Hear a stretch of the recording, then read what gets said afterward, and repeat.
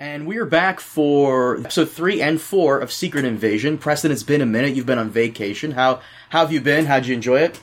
Oh, I mean, traveling with kids is always tough. But yeah, and went off to Seattle, Portland, and had to go to a wedding. But it was a as it went as well as a trip with two small kids can go. So it was fun. How long were you on the plane for? That had to be like 27 hours on the plane ride. No, it's not. It's not that much, but you got to change planes in like Korea and stuff and stuff like that. But it wasn't that long. I can't remember what it was, but it was like what I'm just guessing, like three hours to Korea, and then from Korea to the West Coast is like I don't know a dozen hours or something. Anyway, it's all done. It's done. It's in the past. It's in the past. Preston came back from his own private torture, just having to fly with small children. So in the past is this it's this inside joke I have with my wife. So once I was visiting her family, and one of her aunts is like super talkative, and his uncle is like super chill, and like they pass by, we're trying to park the car somewhere, and the car goes by a spot, and she's like, "Oh, why didn't you get that spot back there? Oh my gosh, that spot now there's no more spots here." Da da da da. And he just goes, "It's in the past." I was like, "Whoa." It's in the past. So like, whatever there's something like that, some issue like that, I'm just like, it's in the past. It's a good way to just like, it's done. So speaking of the past, at some point in the past, Rhodey was swapped out for a Skrull. You're correct. In the last episode we did on Secret Invasion, you theorized that Rhodey was a Skrull. I thought he was just being a government shill because he's always kind of been a government shill, but no, he's, according to Kevin Feige, there was one appearance before Secret Invasion where Rhodey appears where he was actually a Skrull. I'm assuming that was really? Falcon and Soldier? Interesting. I can't remember where he showed up in Falcon and Winter Soldier. In the beginning. He talks to did he? I think like the episode 1 or 2 where he talks to Anthony Mackie's character. I forget his name. Falcon guy. Yeah. Like okay. I really hope it wasn't Skrull Rhodey. It probably wasn't significant or something. I thought that the first Rhodey scene was pretty good because it is ambiguous. There's definitely like people saying, "Oh, I think maybe he's a Skrull," but it's close enough and it's ambiguous enough that you can definitely be fooled by the first interaction. And then the second interaction, when he's like, "Yeah, you got to go kill Nick Fury," you're like, "Okay, he's a Skrull. Like, come on." and then the next one, they just show him in the shower. And you're like, okay, in case you didn't get it, he's a Skrull. So they just straight up show it. I kind of feel they could have, downplayed the order, or so, had it framed differently. If Rhodey were a little less of a dick and a little less threatening, because he straight up tells her, like, "I'm going to kill you unless you kill Nick Fury." And you're like, well, come on. Well, that's not Rhodey. But had it been something like, we've got intelligence, it's really imperative. He's, I say this with a heavy heart, but I think something's up, then they could have extended on the mystery a little bit longer. That's what I agree with you on, is that they showed their cards with Rhodey a little too early, and I think they might have done this because we only do have 6 episodes for this show. But the show lives and dies on its paranoia that it can give to the audience. And for like the first 2 episodes, it was there. Towards the end of episode 3, episode 4 kind of reveals the question I had, is whether does Fury know that his wife was a Skrull? And for the longest time, I'm like, yeah, he has to have known. He's cool with the Skrulls. Like, he totally would have married one, but I guess not. I don't know. Were you confused by that? Like, I was very confused because I thought it was the same Skrull that introduced him to that was at that refugee center. Mm-hmm. And I'm saying that only because it seems like that Skrull was black underneath the makeup, and then he's married to a black woman. I mean, you can't actually get a very good look. I went back. There's no like real close up of the woman at the refugee center. And so then when they do the flashback of him going to the bar, doesn't he say something about her face or something? Or that's pretty face, or maybe it was just some sort of like meta commentary on it, because it just seems like he would have figured it out at that point. But I guess he only figures it out really late. He's been married to her all these years and didn't figure it out. He's also established that he's never really home that much, so yeah. And they don't really know each other very much. They've been married for a long time, but not really. Speaking of which, that's crazy. He asks her, how'd you get that face specifically? And she goes, well, this woman was dying, so we had this agreement that I could totally take her face. Sounds like the very tail end of a Twilight Zone episode, where the entire episode is spent on these two people, and you never see the alien's face until the very end. It's like, oh, this person was an alien, and they're making a pact. Right. Okay. Yeah, it's quite a bit of betrayal. I mean, in a sense, like not revealing such an important part of your backstory to somebody, keeping that huge secret.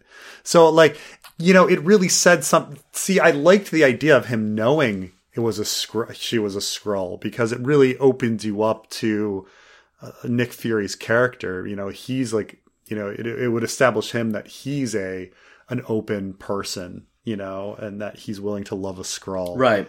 And then when they take that back, like, then it's like, oh, well, I guess not. There's a lot of, especially with it's Talos. Yeah. The name, a back and forth about Talos. Like, at times, him and Nick Fury seem like they're not old friends, and then at other times they're very old friends, and it's, and then, these scenes where you feel like Nick Fury is discovering things about the Skrulls, but he's been living in a Skrull universe where we find out now that the Skrulls are responsible for basically every great thing he did in his job to get himself promoted, and that he should know the ins and outs, everything about them, essentially. But what can you do? Like, the show is trying to learn, have the audience learn about the Skrulls, and so I guess he has to be the person that's discovering things along with the audience. But I thought it would have been cool. I thought it would have been cool to have him, know that his wife was a Skrull the whole time, and having fallen in love with a Skrull. That makes more sense, because otherwise, why did she shapeshift into? Why did she take? It seems like she, Fury's wife, I forget her name. It feels like she was undergoing a mission by Gravik the whole time for years. But Gravik, when we first meet him in like the 90s, he's a young kid. So how long has Gravik been planning this? Like, was this some kind of contingency plan by the Skrulls to get embedded with Fury just in case he goes rogue? See, I almost liked the idea of, okay, actually, like, he's been dealing with Skrulls for so many decades that he got to know some, and he fell in love with one and got married to one. Like, I thought that was a more logical story than actually there was a plant this entire time. And then he was fooled, because it also makes him look kind of dumb. Like, he never caught on that this woman was an alien. Like, they never talked about her childhood, and she never like had a mistake, never messed up. Mm-hmm. In her story. Man, Fury's dumb. I guess he's never around. I guess there are those people that are just never around their significant others. I mean, people in the military or very busy business people can have spouses that they hardly know. But they also have to explain how come weird. The Skrulls never bothered shapeshifting into every single world leader. Okay, they want to cause the nuclear catastrophe on the planet. Cool. And what they need is, like, to be they need the president of the United States and the president of Russia.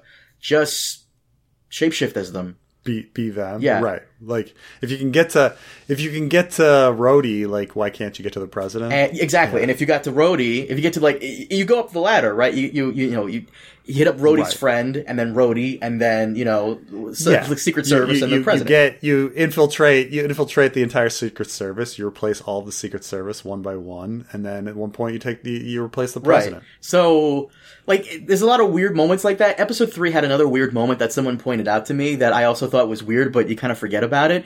For some reason, so when Fury and Talos go to the British general's house, and Talos gets captured, and then Fury holds the kid hostage. If the general is a Skrull, why does he care about the kid? You care about this kid, but at the same time you're about to start nuclear annihilation?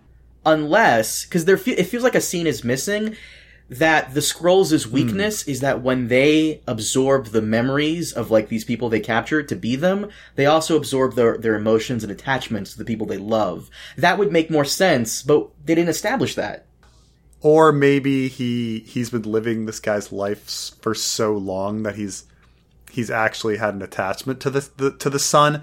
However, when she went into the father's mind and found the password, which was just like it's such a lame trope. Guessing passwords, like, no one's gonna choose their kid's name as, like, the code word. Like, it's just not gonna happen. Okay.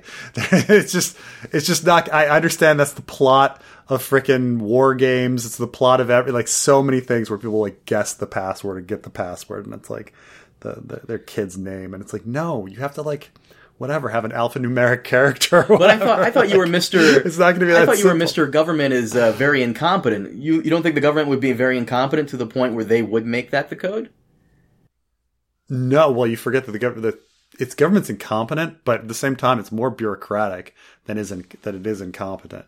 Like, the government's more like, okay, you need to change your password every 30 days, and it's got to include, like, between 10 and 15 characters with one capital and one lowercase and alphanumerics that are not in order and a special character. And it's so complicated that you write it down and put it on a Post-it on your screen. Like, that's, like, government.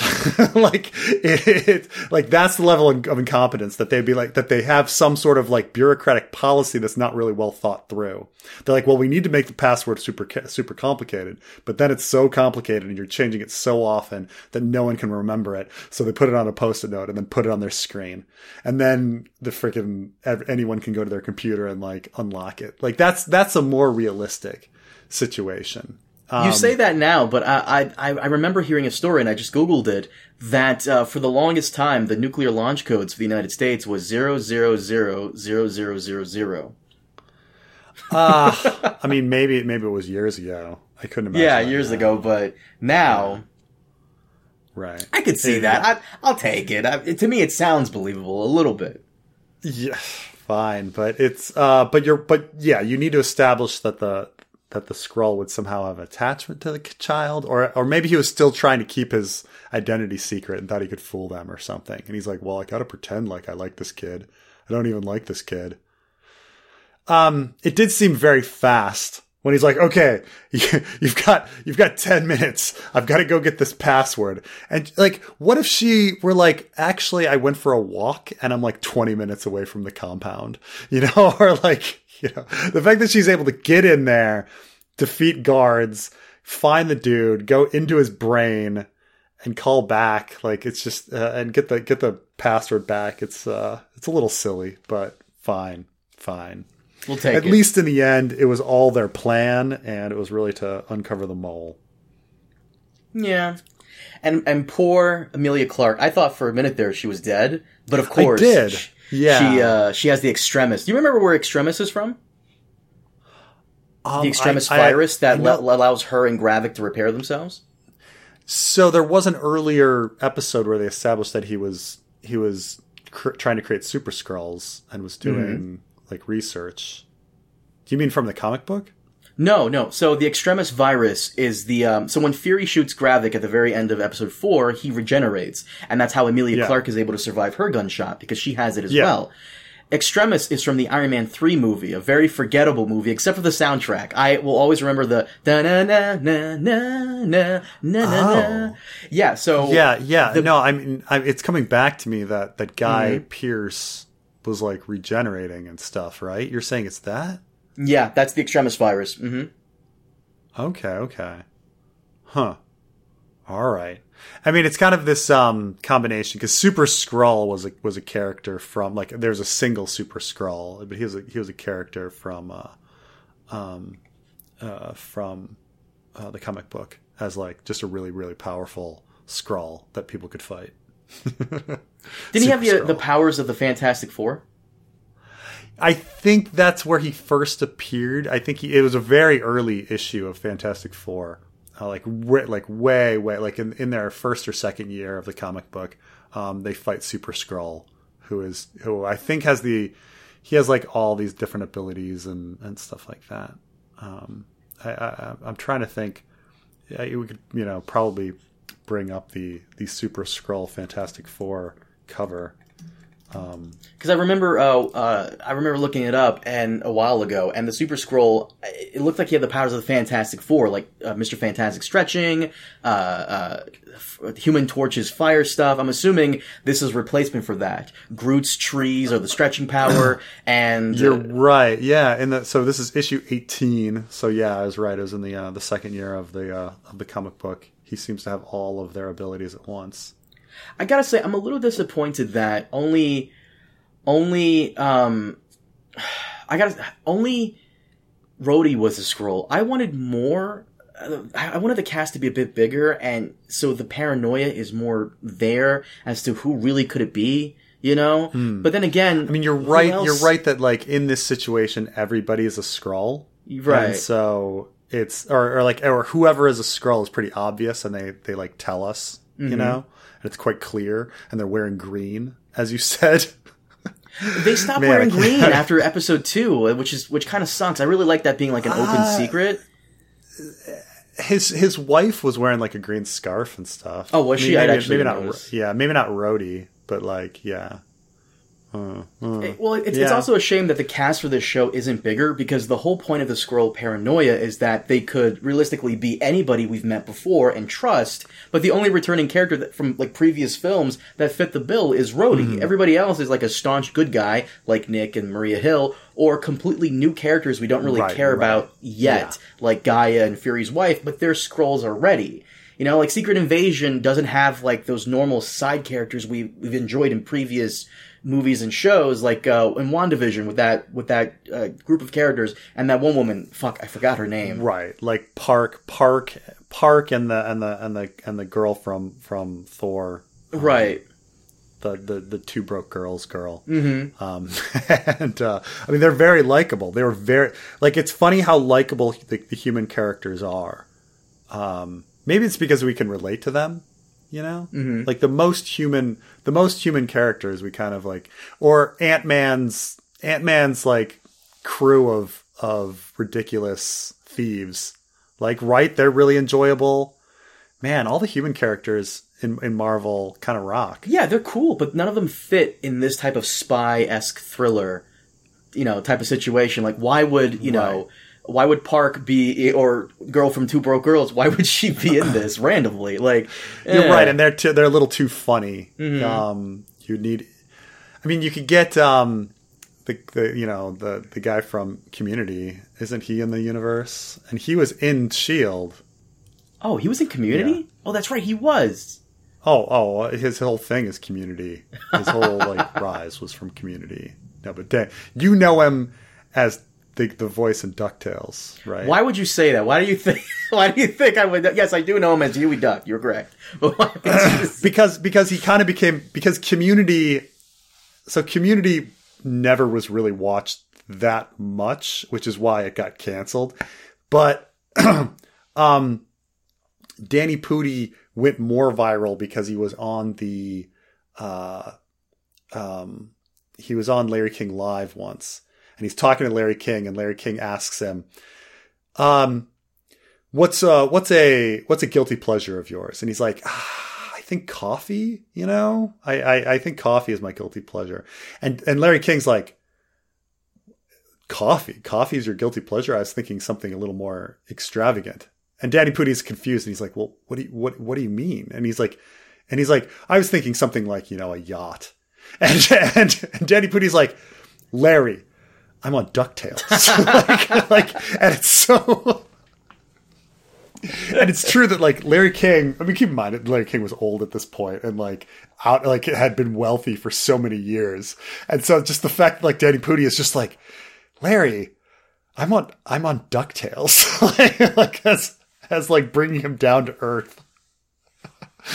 And that kind of went viral. So, but yeah, Danny Pudi is in Avengers on the helicarrier.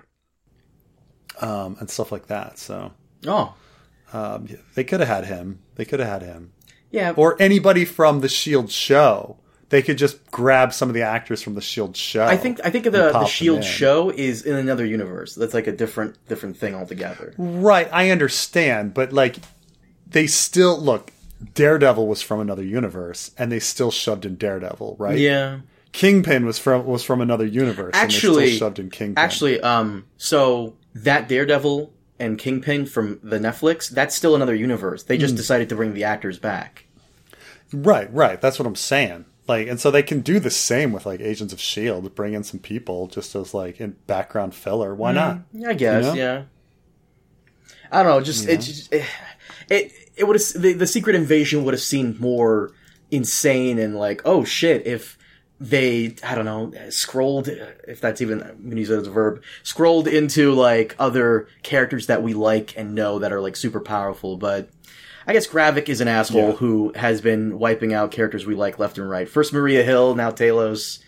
Yeah, it's he's a motherfucker. It feels like Talos is dead, which is really too bad because I feel like Talos has been carrying the goddamn show a little bit. Don't you think? Yeah. Amelia Clark's character is whatever, and I love Sam Jackson. Amelia Clark's character is whatever, and because they haven't given her any material, she's just kind of like sitting there. Like, oh my god, sad, oh my gosh, all the time. They haven't really given her very good dialogue.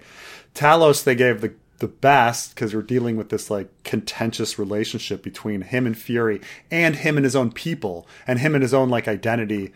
So, and then I have to say, Fury's wife, they gave a lot of great lines to, you know, they gave a lot of good material to as well.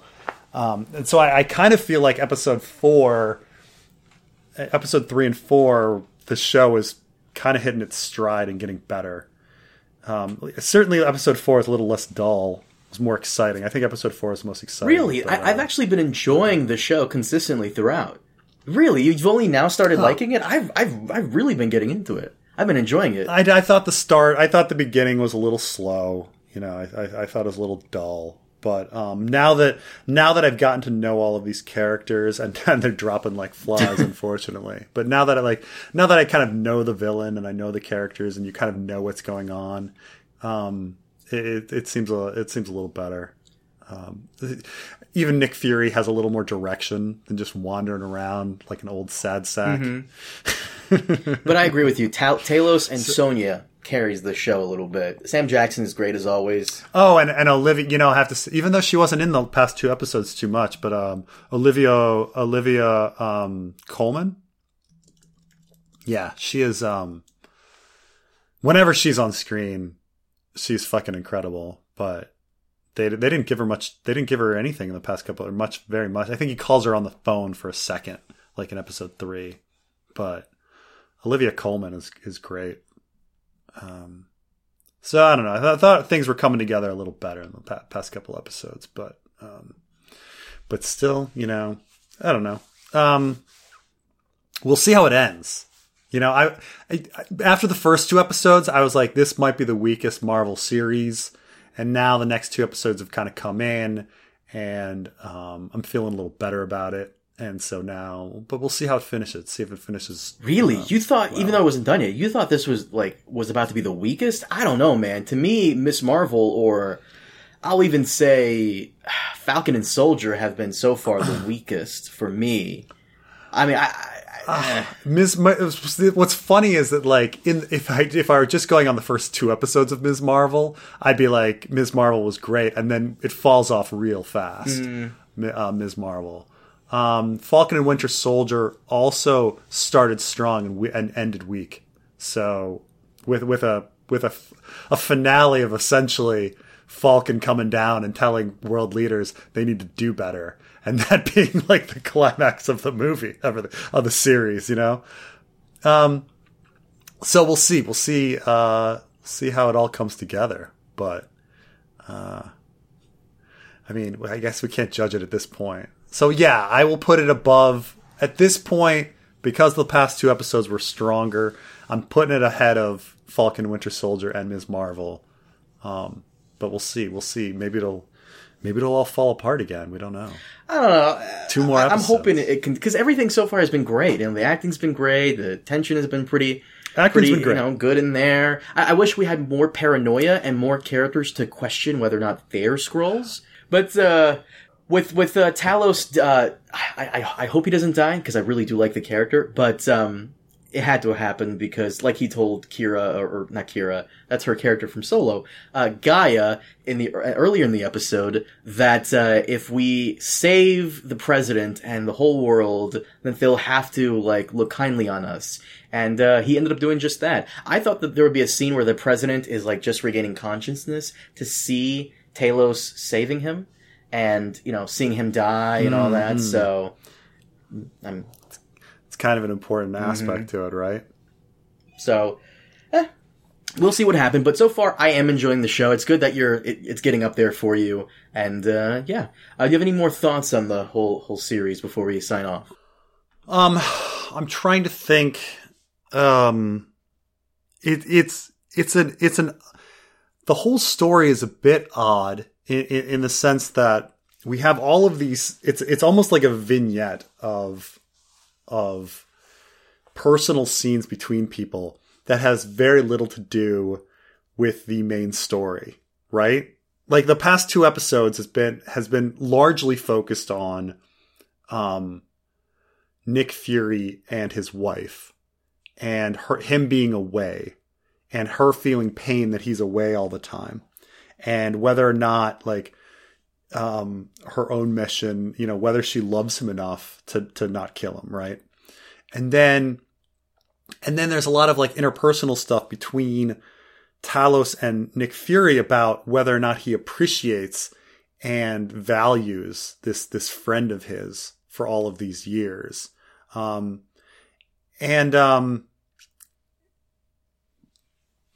then there's the stuff between Talos and his daughter, and whether they have a connection and who she's loyal to. But none of that really has to do with the main story, which is just the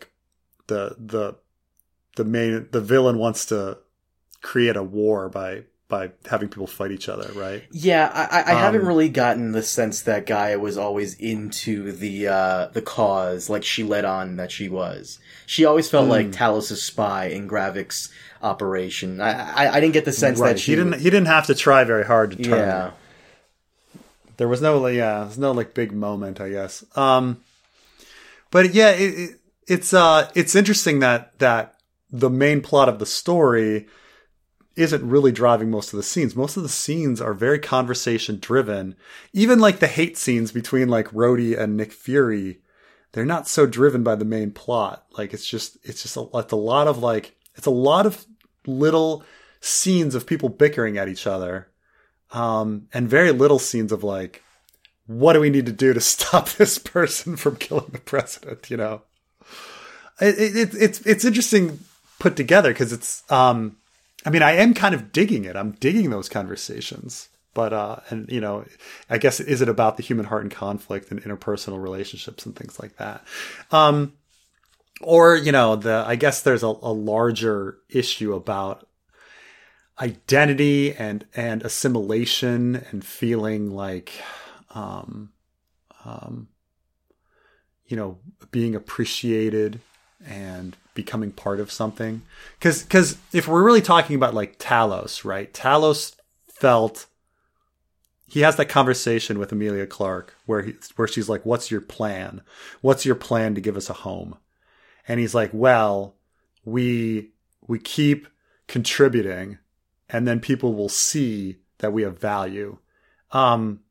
Which is sort of like I mean, I guess this gets back to like refugees and immigration, right? Like like how do immigrants, how do they end up accepted? And the only thing that you can kind of do is to contribute, right? Until the society accepts them. And she's like, that's just not going to work. And that's, I do think that's an interesting conversation they had, because as I say, like, I say this a lot. If a scene has nothing to do with the plot, it usually has to do with the theme. And a lot of these scenes have nothing to do with the plot. Because the plot is pretty straightforward. Got to stop dude from killing president. Got to stop dude from blowing up jet and start nuclear war.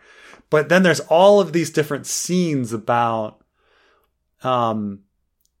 inclusion and appreciation and assimilation and acceptance and stuff like that, which are interesting. And so I guess I really do like the past couple episodes and focusing on these questions. Hopefully it'll all come together. I don't know. You're the immigrant. You can tell me if these like hit home with me. My people don't shapeshift, so I can't really go with you. What are you talking about? You all the time talk about how you're a shapeshifter, and I mean that metaphorically. Because you say like, "Oh, I'm Brazilian, but I have an American accent. And I look very white, even though I'm part black." Right. And so like no one would guess I'm Brazilian. That's true. So what I'm saying is this series is really about you, Carmine, is that you're a fucking Skrull. And the only thing you can do to get accepted. Save the president? is contribute. But it's funny because I can understand even from like the other position, like Emilia Clarke's position, like how much time you've put into contributing and like, how far you still have to go and how it's like not really fair. But it is what it is. What? I'll be very honest in regards to the whole immigrant thing. It is what it is. I'm lucky in the sense that Brazil is somewhat very much like the United States. There's not a big difference when it comes to culture. The only difference I can think off the top of my head is, football is a huge thing here. Football is vastly different over there. I do understand what you're saying about the social commentary with immigrants and refugees and all that stuff. But like I said in the last episode, the Skrulls are way too dangerous, even the good ones, to just keep around. Because one of the good ones, could somehow, get very pissed off for whatever reason and cause nuclear annihilation. Always brings us back to True Blood. And like, cause I was thinking about that too, again, like our True Blood conversation that we had last time and how like it was such a bad analogy to try to have the vampires be like gay people because, gay people can't glamour you and can't suck your blood and don't have a history of like murdering people. And then I was like, didn't True Blood end with them keeping one of the villains as like their pet blood farm at the end? I'm going to be very honest with you. I so don't fucking remember the last few seasons of True Blood. The blonde villain girl, the blonde religious villain girl from Pitch Perfect. Oh, is that what happened? Yeah, I know who you're talking about. She was like the pastor's wife. Is that what happened? Yeah, the pastor's wife. Isn't she like, isn't she just like at the end they just have her being used as like people get to like, I think people get to pay money to suck her blood and that's like her fate. And I'm just like, what? These are supposed to be the good guys? like keeping this villain there? That's and what maybe happens? I mean, I have to look this up. What was their fucking name? I'm sure there's like a True Blood wiki. There has to, of course there is. But I actually didn't watch the last two seasons. I thought the show was fucking trash. Totally became it totally was trash. It was horrible. I mean, I didn't even see the like. I stopped watching, and then I was like, oh, okay, damn. Even you stopped watching. Fuck. Oh yeah. All right. She becomes season 2, season 3, season 7, see, I'm looking this up. Sarah. Here we go. She hallucinates Steve standing in a basement with her and asks her what she's thankful for, and she replies nothing, as Steve disappears and she's left alone in the basement where she will presumably spend the remainder of her life. Eric tells the world that Sarah escaped their clutches and they found her. However, it's later revealed that 3 years later that she's still being held at Fantasia in the basement, and now Pam and Eric are allowing vampires to pay to feed on her. Like,